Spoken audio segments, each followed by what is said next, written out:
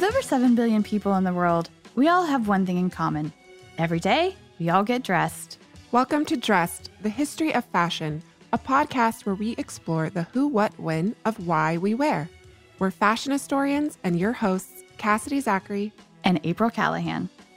I'd like to start off our episode today with some tidbits about an archaeological discovery that took place in Austria back in 2008 at the Lemberg Castle.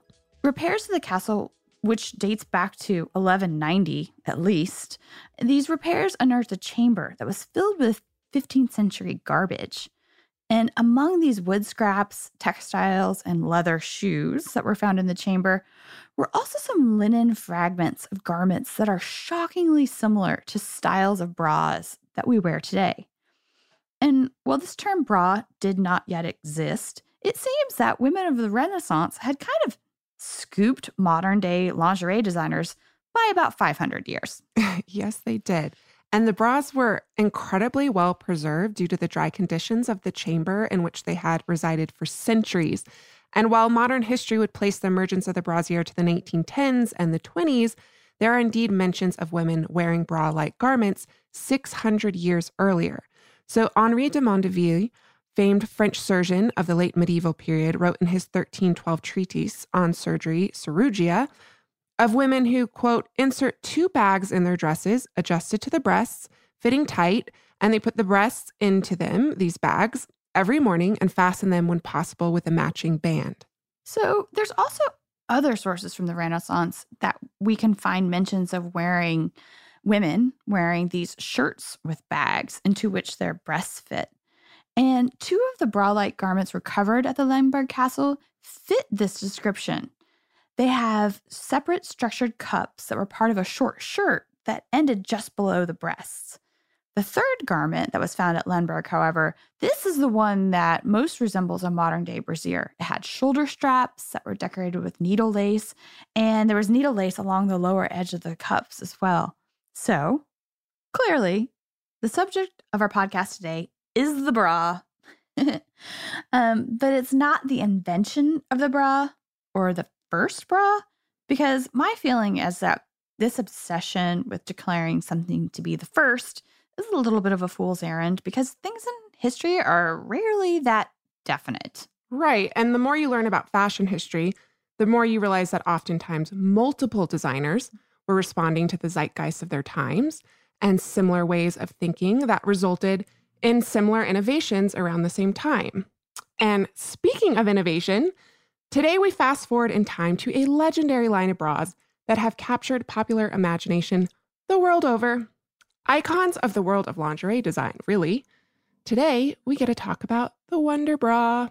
Yeah, and I don't think you were joking when you said capturing the popular imagination, because recently I was talking to a good friend of mine, Sarah Bird, and I told her that we were working on an episode about Wonder Bra, and she was like, oh, I remember my first one as a teenager. It was silver. And I think a lot of us who grew up in the 90s can recount very similar stories of remembering our first Wonder Bra. Yeah. But the story of the Wonder Bra actually starts decades before the 90s. And we are so pleased today to have Alexis Walker on the show. Alexis is a curatorial assistant in the Dress, Fashion, and Textiles department of the McCord Museum in Montreal, Canada. And she's been doing some really fun work on Wonder Bra for some time now. And Cass, I have a little bit of a confession to make. You know, I always love a good confession. April, please confess away. Yeah, so not only is Alexis a curatorial assistant at the McCord, she's also my best friend from grad school. Although we very rarely these days have time to hang out over a bottle of wine, which was one of our favorite hobbies during grad school. I get the impression that you two are maybe a little bit of troublemakers together. Maybe. But we like sassy troublemakers on Dress. What's that famous quote? Well-behaved women seldom make history, or fashion history in our case. Welcome to Dressed, Alexis. We are so happy to have you. First of all, Alexis, welcome. Thank you so much for being here. Thank you. I have to fess up a little bit. I've been such a remiss friend. I still have not been to visit you at the McCord. So I'm going to be a little bit geeky for a second and ask you perhaps to tell us a little bit about the McCord Museum and the collection that you have there. So the McCord Museum is located in Montreal, in Canada, and we are a Canadian history museum, social history museum. The fashion, dress, and textiles department, our focus is really on documenting the history of the fashion industry in Montreal. So that covers the haute couturiers who were working here, the designers, the manufacturers, and kind of everybody in between. There's a lot to discover. As I think a very Canadian characteristic is no one's ever really written the history before. We've never really touted our own horn, say like Americans or the French have. So there's kind of a whole world to discover in terms of what was a really at one point thriving fashion industry that existed in Montreal. Cool. So are you guys planning on working on this concept further? I don't know, is there a publication in the works about Canadian fashion? That would be amazing. I think our whole policy, our whole collecting policy is based on this, right? So we don't collect anything that doesn't have a connection to Montreal. So, it has to be stuff that was, and by extension, the rest of Canada, but our focus is really on Montreal and Quebec. For example, at one point, Montreal was one of the biggest North American manufacturing centers, maybe outside of LA and New York. Mm-hmm. So within our policy, especially for the 20th century, we take nothing in that doesn't have a connection, be it was manufactured here, it was designed here, it was sold by, say, department stores or retailers. In terms of publication, I don't think you could even write one book on Canadian fashion history. I know there's been others written before, on a blanket theme of Canadian perspective on fashion, but between myself as curatorial assistant and the head of our department, Cynthia Cooper, the head curator, we're constantly kind of researching and writing papers and if anything, just trying to discover. Right. A lot of times you get something that's given to the museum with a label that you don't recognize, says made in Canada or made in Montreal. And once you kind of scratch the surface, you realize there was, this was a longstanding manufacturer, a really, well-known designer, established designer at the time. So yeah, it's kind of like an undiscovered world in a way, So I think we should get to the actual subject of our episode today. What is Wonder Bra? And I think that a lot of our listeners will be very familiar with the brand. But unless you're a lingerie aficionado, like someone like yourself who studies undergarments from a sort of historical perspective, I think there's a popular tendency to kind of think that Wonder Bra is a singular object, but it's not. Can you speak to that? Sure. I mean, the Wonder Bra brand was really the product of what started as the Canadian Lady Corset Company that later became, in the late 60s, the Canadelle Company.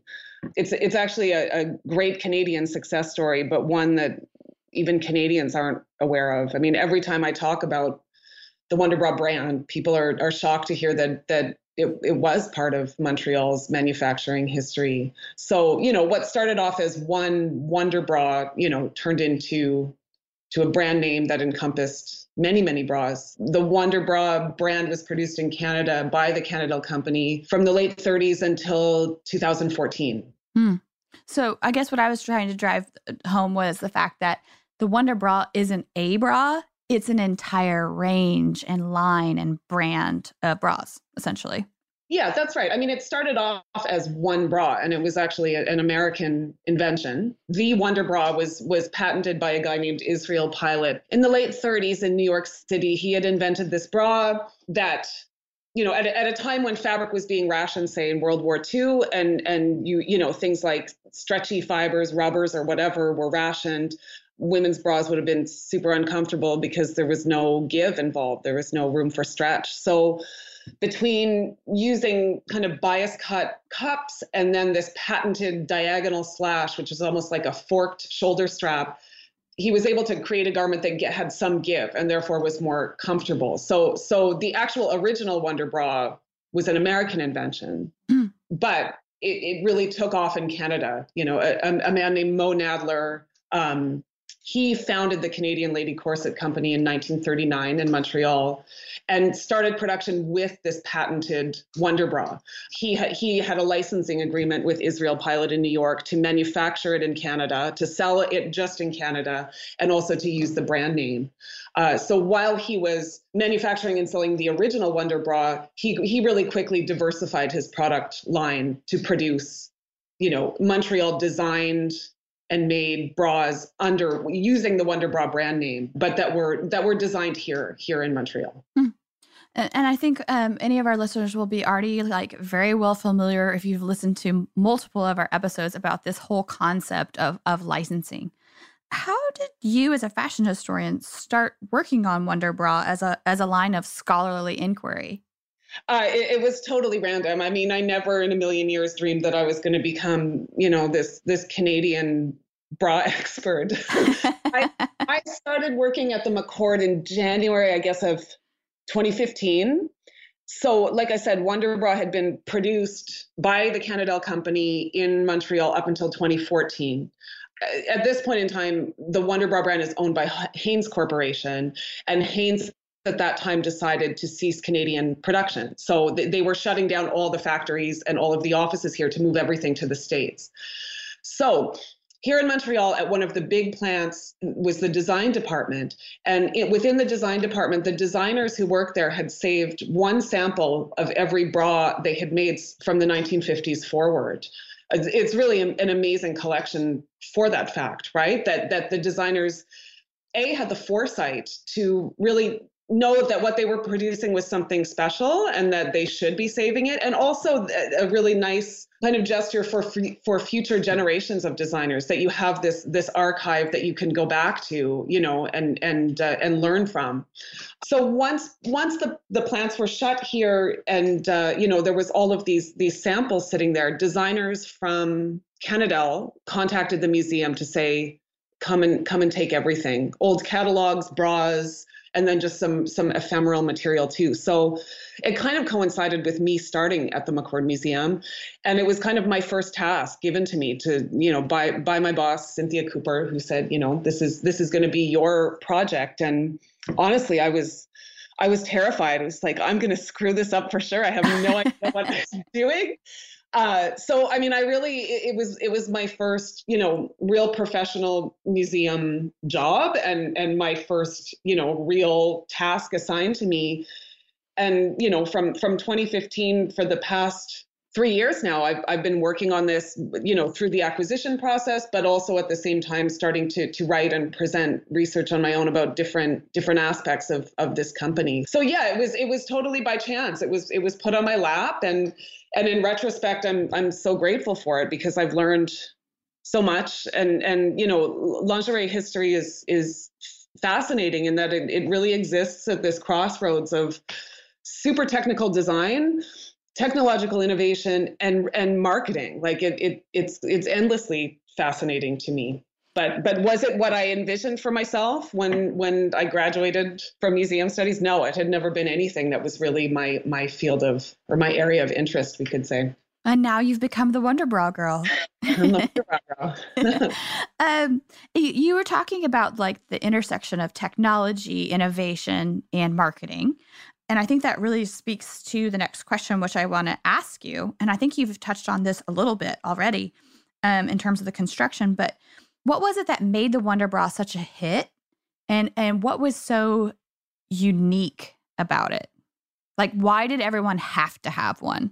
Well, I think, like I said, in the beginning with the original American designed bra, it was because it provided ease and in an era when there was no ease in a garment. So therefore it was more comfortable. Moe Nadler, though, in setting up the Canadel Company here in Montreal, wanted to make garments that were affordable, within a mid-price range, that were well made, and that were consistent. That no matter where or when you bought your Wonder Bra, you would always be the same size, kind of a very well-crafted, well-produced garment. Right. At the same time, he wanted to make something that was attractive to women too, that made women feel good and beautiful. I want to talk about the bras of the 50s, which, is kind of the rise and when these become quite popular. And the overall silhouette of the 1950s in terms of fashion placed quite a lot of emphasis on the breasts. Can you tell us about Wonder Bra's construction and how it played a part in achieving these very specific desired silhouettes? Okay, so I mean, for me, the bras of the 50s are really about controlling and shaping the body. And I think when you read ads across the board, not just Wonder Bra ads, but any bra ads, they always talk about this idea of control and shape, right? Mm-hmm. It's a really structured, really rigid kind of foundation to fashion. So, the Cannondale company during the 50s had developed many kind of sub-brands. So, there was one called Mischief and one called True Lift. And, they had all of these kind of trade names. The one that was most popular was this bra called Petal Burst. And this was actually the first one designed in-house. So at this point, they're still producing the original Wonder Bra, the American Wonder Bra. But under Mo Nadler's guidance, he set up his own design department. And the Petal Burst was the first, we'll say, Montreal designed and manufactured, purely Canadian made Wonder Bra. This was a major success. I mean, part of it was because of its quality and its construction, but part of it was also because of the amount of promotional effort put in by the company. I think by 1957, the Petal Burst represented 40% of sales for the company. Wow. And I mean, it's just kind of your typical 1950s, like pointed bra with seams that kind of radiate out from the center of the cups. I mean, there was so many variations on this. Some bras have the circular stitching or whatever. But I mean, the basic fact is that it did create this rigid and very pointed silhouette. And we're lucky that within this Cannondale collection, within this Wonder Bra archive, I think we have a few examples. I mean, they produce them in cottons and acetate satins and long line and bandeau style. But yeah, when you look at Canadian newspapers from the 50s, the ads for this bra in particular, the Petal Burst, are everywhere. And I just want to emphasize something that you just touched on, which is that quite literally how a bra is constructed is going to form and shape and present the breast. Like, just like different styles of corsets could create different silhouettes, different styles of bras also create different silhouettes.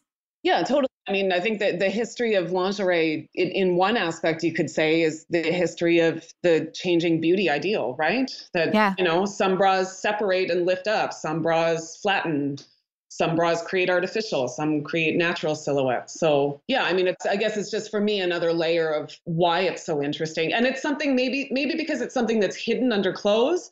It's something that people forget about. It's the same with corsets and all of this. We're like, oh, how does this dress do that? Well, it's because the body underneath is wearing a lot of stuff to support what you see, right? Yeah, absolutely. It's all about the hidden. Yeah. And some of our listeners may remember the episode that we did with Emma McClendon about her exhibition, Body, Fashion, and Physique. And we touched on this extensively, really.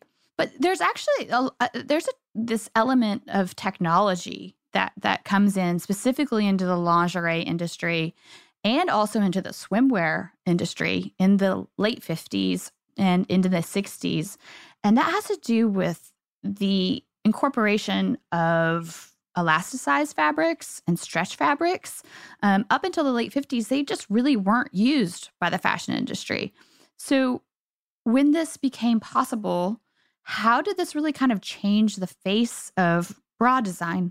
Well, I mean, I think within the Wonder Bra garments that we hold, you can see a gradual change. So, for example, the first Petal Bursts that we have still have this diagonal slash shoulder strap. And then, as you move into, say, late 50s, early 60s, you start to see the same model, the exact same bra, but with purely just stretch straps, elasticized straps. But obviously, you could say the biggest innovation in all of lingerie is obviously the introduction and invention of spandex fibers. Mm-hmm. And while I've been working on this archive, there's people who are still alive, so who were implicated. So the designers who worked for Cannondale have been amazing to me in terms of letting me interview them multiple times. One woman in particular, Raymonde Tranchemontagne, she worked for the company between 1967 and 2012, her entire career. which that in itself is kind of unheard of, that you stay in one place within the fashion industry. You know, people usually move around, but she was there her whole career.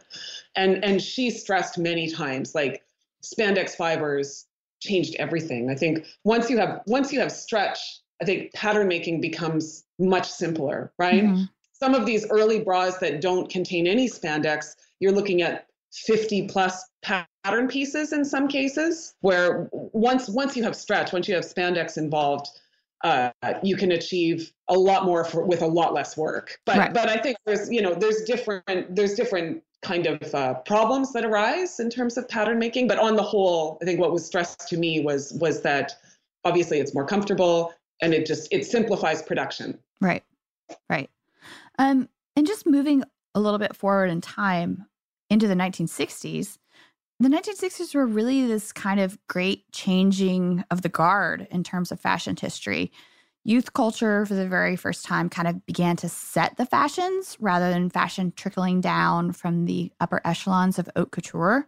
So how did this affect the types of undergarments that the lingerie industry was creating? Well, I think I think teen bras had been around since the 20s or the 30s, right? Like, you see companies, American companies or foreign companies, really promoting teen bras early. I think in the 60s, obviously it amps up because this is, manufacturers realized how important this huge new market segment was. So, for example, in our archive, we have the Petal teen bra. So it's a version of the Petal Burst, but for teen girls. And it was designed to look like the bras worn by their mothers, but obviously had stretchy straps, stretchy bands under the bust. It was a lot more comfortable. And I think the first time you see that in catalogs is around 1965.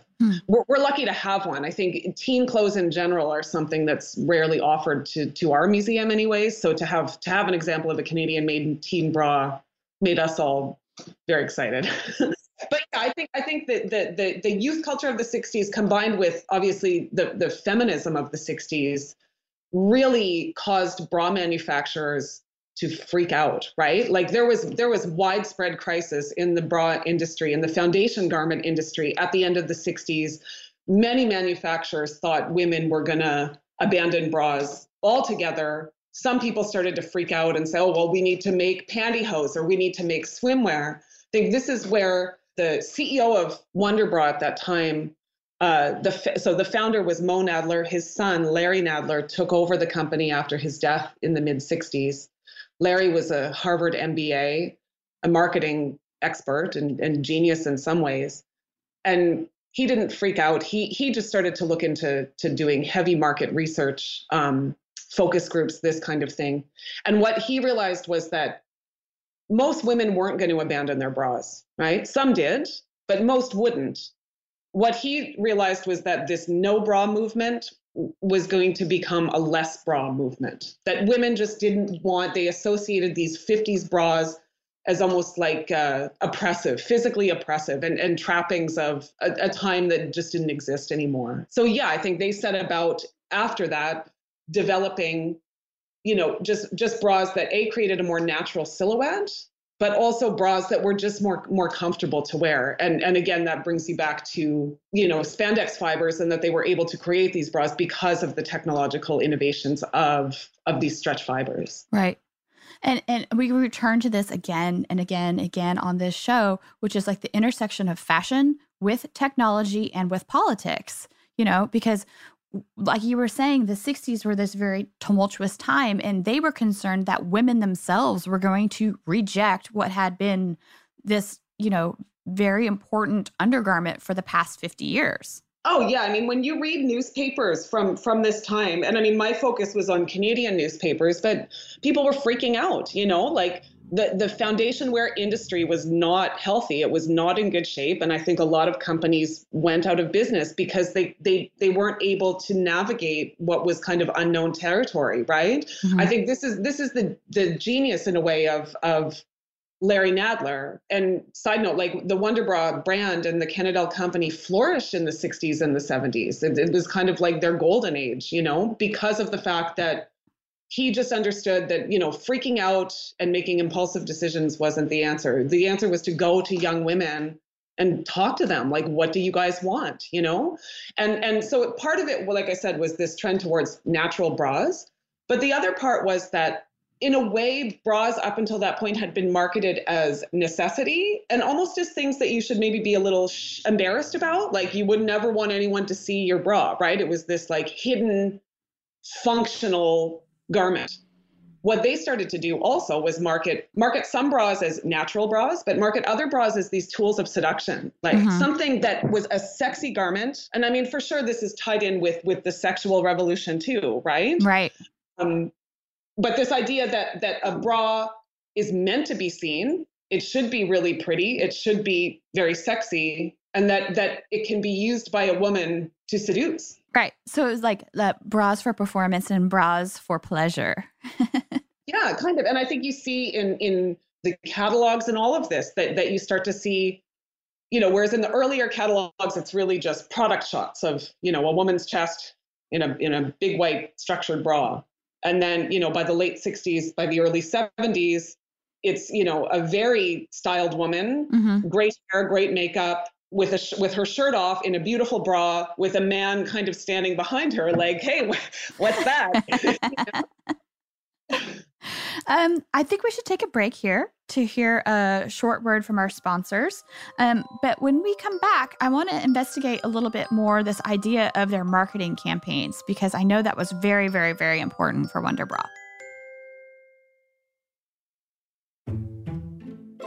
So let's get back into this idea of advertising. These bras of the 60s and the 70s, they were really kind of these lightly supportive undergarments, right? They were packaging the body and kind of displaying and revealing the body in a way that the bras of the 50s didn't. So how did this shift in terms of advertising and marketing for Wonder Bra? Well, I think, you know, Larry Nadler, again, the CEO, he was a marketing guy. He had an MBA in marketing from Harvard. So, you know, that was really like his specific area of expertise. And he also totally embraced technological innovation. So by the late 60s, I think it was in 1968 was their first television ad. At this time, within Canadian television, you couldn't show a bra on an actual woman. So the first bras in 1968 have the bras on a mannequin. You can find them on YouTube. They're all on YouTube and they're really great. But within these ads, the content was really focused just on the bras. So girdles and all of these other things were no longer marketed, right? I think through market research, Larry realized that women viewed girdles as almost like chastity belts in a way, that they were not sexy. You know, they were almost like anti-sexy in a way. Right. That women still liked bras as long as it made them feel pretty and it made them feel sexy. So it was almost like a bra as a fashion accessory, as opposed to, like I said before, an embarrassing necessity. So in the ads from 1968, the bras are really presented as enhancements to a woman's allure. And they wrote this jingle that's now, you know, this like iconic jingle sung by men in the ad. That's all sung by men. And the jingle that, you know, the kind of catch line was, "We care about the shape you're in." And then wonderful. So in 1969, the TV rules changed, and then they were able to show bras on actual women. But in all of them, like these early ads, it's, you know, presented almost as like a fashion photo shoot, right? And the woman is wearing the fashionable bra, but with fashionable accessories and hair and makeup and all of this. So yeah, I think what he and in interviews with Larry Nadler too, what he really tried to drive home was this idea that the bra is a tool of seduction, but it's also something to make you as a woman feel beautiful and fashionable and pretty. And I mean, throughout the 70s, they kind of redid the ads, you know, to change with the times as you know, beauty ideal changed and all of this. Like by the late 70s, they did another one with Richard Avedon directing it. That's amazing. Yeah, and it's a funny story. I think at that point, obviously, Avedon was like a god, and you know, everyone was really nervous to work with him and to say no to him. But Larry Nadler himself is a bit of a force of nature, so I think they maybe bumped heads. I think that he told me this funny story that the model who they chose was one of Steve McQueen's girlfriends, and he had just dumped her. So she went off into the desert in California and chopped all her hair off while she was upset. So when she showed up on set, she had short hair. They had to buy this fancy wig. It was just kind of a disaster that turned into actually an award-winning ad. But even at that point, by the late 70s, the focus was still this idea of focusing on the fashion and the emotional appeal, and the fact that a good bra gives you confidence, makes you sexy, and will attract the men. Right. So I don't know about you, but I often will wander into a lingerie department in a store and immediately know I've wandered into the wrong section because I'm in the quote unquote old lady bra section. And this is a rather arbitrary and ageist distinction that I think a lot of us aren't even aware that we have, but we do. Did Cannondale and Wonder Bra kind of address the market for different age bodies? Yeah, I mean, I think also, they addressed a lot of things because, one of the things that designers stressed to me that obviously we don't realize or to maybe take for granted in this era of globalization, that at that time in the 60s and the 70s, kind of pre-global era, that you had market segmentation kind of by region, right? What somebody wanted in Europe was not necessarily what they wanted in the US, and the difference between Canada and the US. And within Canada being such a huge, diverse country, Quebec styles were very different from Anglo-Canada styles. Oh, wow. Western Canada was behind the times. I mean, obviously the Quebecois style was always more aesthetic and fashionable and kind of with a more connection to European, to French style. Ontario, for example, was a bit more into practical garments and not as fashion forward. And then the Western Canada was like way behind the times, right? But I think when they were doing all this market research at the end of the 60s to try to figure out what was going on in the bra industry, what was going on with women, one thing that Larry realized in focus groups was that young women associated the Wonder Bra name with old ladies. Ah. It's like an old lady's garment. So what they started to do was to develop kind of a new bra range that wasn't going to use the Wonder Bra name, that was going to be marketed to women specifically 18 to 25 years old.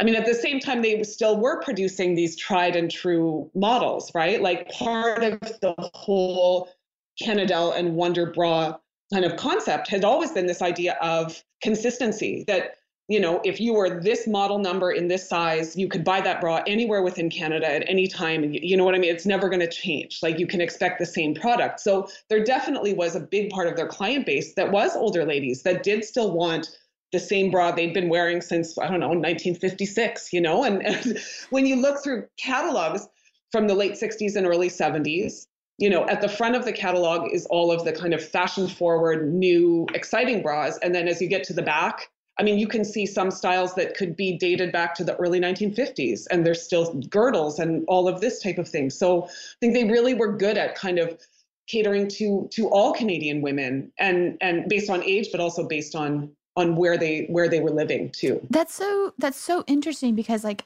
this concept of like regional fashion is something that is completely foreign to us today.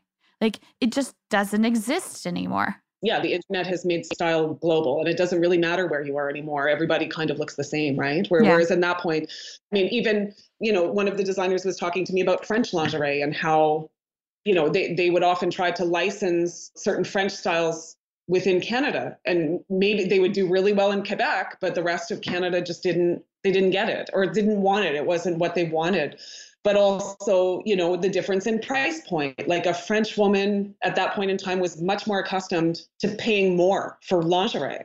It was just a part of life. Whereas when you would import the French models to Canada, it was too expensive for North American standards. Where here we would have this great mass production system that kept costs down, right?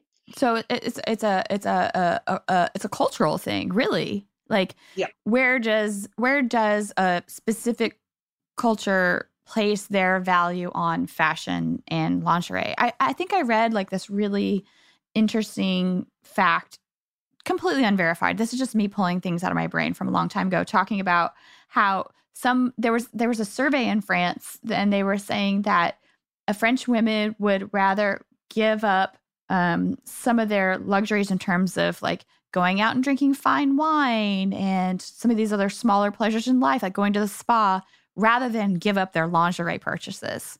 Yeah. Which kind of just speaks to the way in which the French value lingerie as a tool of seduction. Well, I mean, you can still, I mean, for me, you can still see it. Like French lingerie is the nicest. It's the nicest, the most expensive, but it's definitely the nicest, and here in Quebec, like there's some really great lingerie shops, like high-end lingerie shops. And those women, when you go in there, you can still get fit for bras, which never happens in, a department store anymore.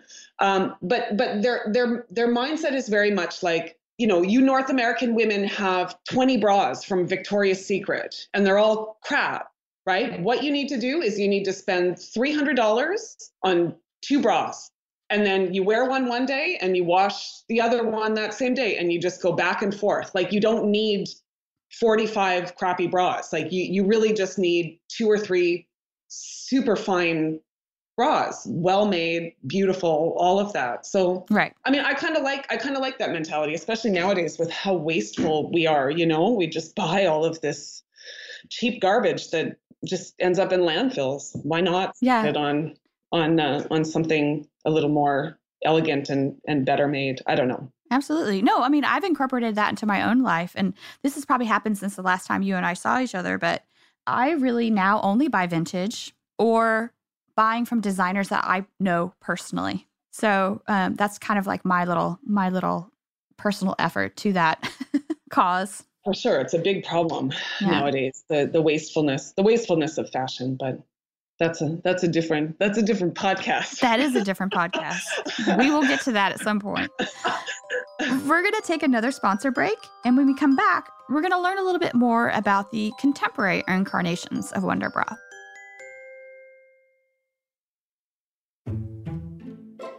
So you mentioned, Alexis, this line, like a secondary line that was marketed to, 18 to 24-year-olds and how they were reconceiving the concept of the bra according to market research.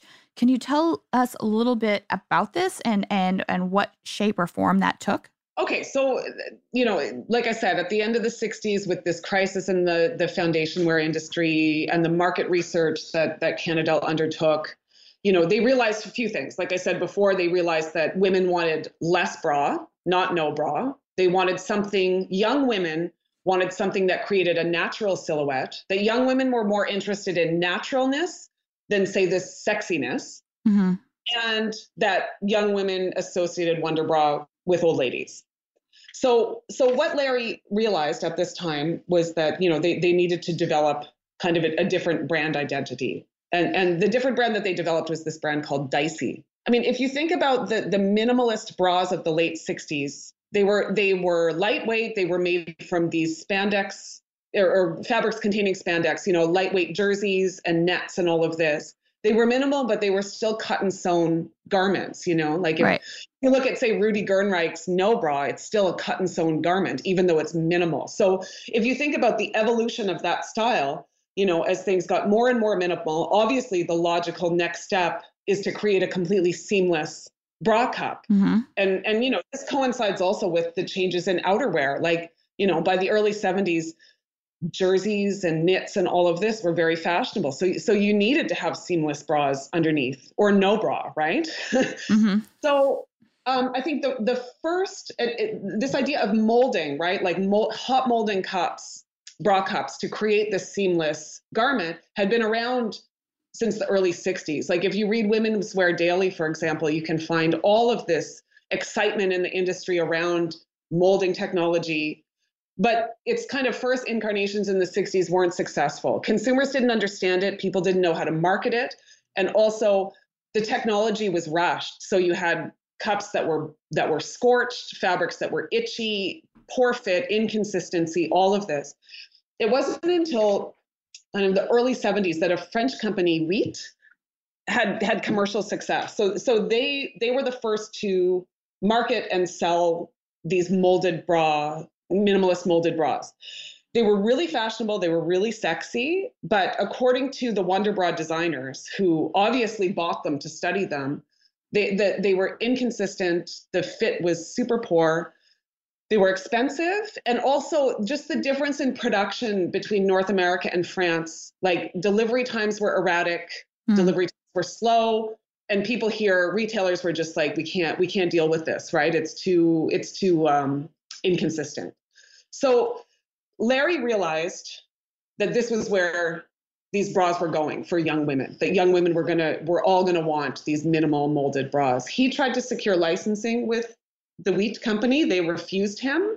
But while he was visiting their factories, he figured out the technology. He figured out what needed to be done. So when he came back to Montreal in the early 70s, he set up 2 task forces at Canadel.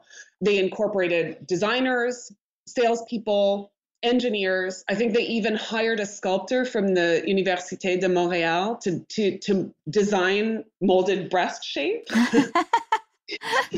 So over a couple of years, while they were working on their regular product lines, these 2 task forces set about to try to develop a superior molded technology to what existed in France and elsewhere. And they succeeded. I think after a lot of hard work, talking to again, designer Raymond Tranche-Montagne, she said it was the most frustrating process, but through it, they learned so much. They developed a superior molding machine. They were able to create a mid-range priced bra that fit well and was consistent, that still kind of fit in with the Wonder Bra kind of obsession with fit and consistency. And the marketers, the marketing side of the task force, developed this brand name Dicey. So they picked that because A, it sounded good in English and French. They created a little rectangular shaped cardboard box that had dice holes cut out. Like it was supposed to look like a dice, right? So you could feel the fabric inside. And then the marketing behind that was really, like I said before, how in the late 60s, they were marketing bras as this tool of seduction. These Dicey bras were marketed as, and with an emphasis on lightness and naturalness. So the slogan for this set of bras, Dicey, was called Dicey or Nothing. So it was really kind of playing on that no bra trend, you know? Either you wear no bra or you wear one of these molded bras. They also produced television commercials for these bras, in which you see a woman, very natural, walking on a beach in jeans and a t-shirt with her Dicey bra, and then almost an animation of one of these bras coming out of a box and transforming into a dove that flies away.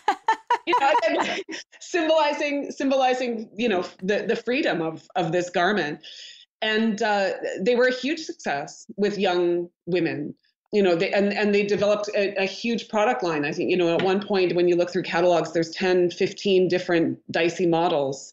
And I think by 1976, these were introduced on the market in 1974.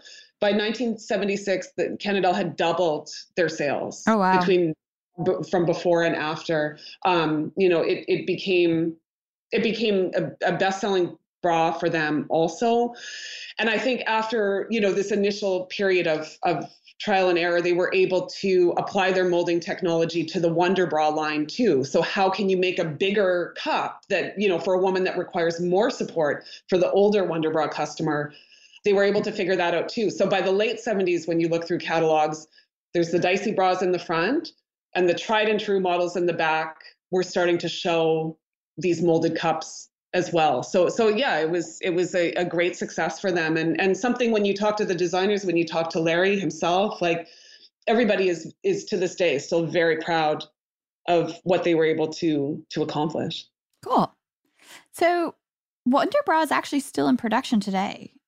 Can you tell us a little bit about the contemporary incarnation of the Wonder Bra? Sure. So Wonder Bra ceased to be a Canadian owned or managed product in 1980. At that point in time, you know, Larry left the company and the Hanes Corporation took over.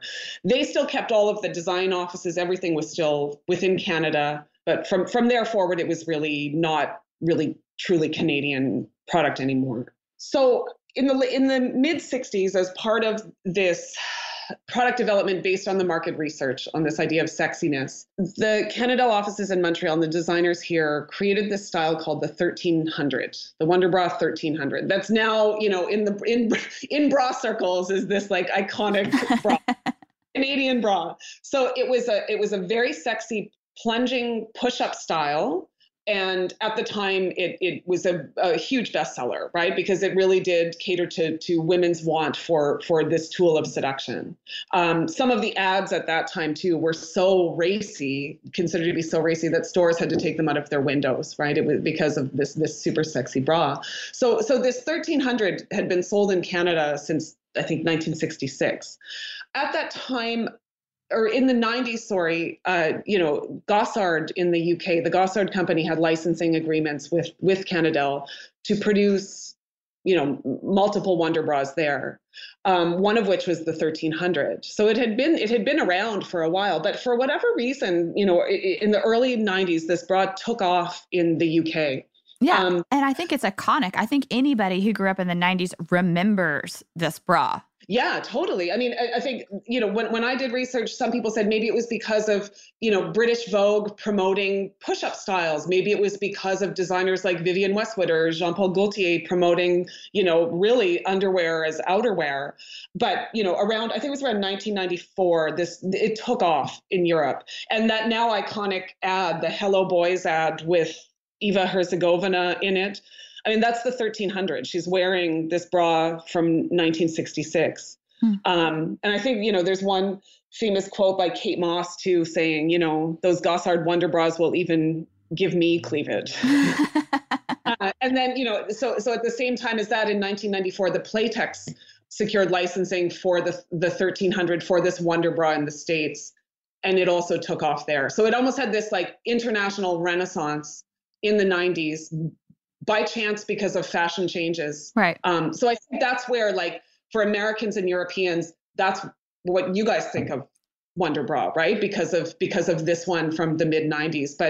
But for me, it's just, it's a testament to the designers that something that was created in 1966 is still totally marketable and a huge bestseller with minimal changes done, 30 years later. Like, to me, good design is always timeless design, and something that was made so well then, kind of exploded once again everywhere else. So from some sideline discussions that you and I have had, it's my understanding that this parent company of Wonder Bra, Canadel, was very special for several reasons.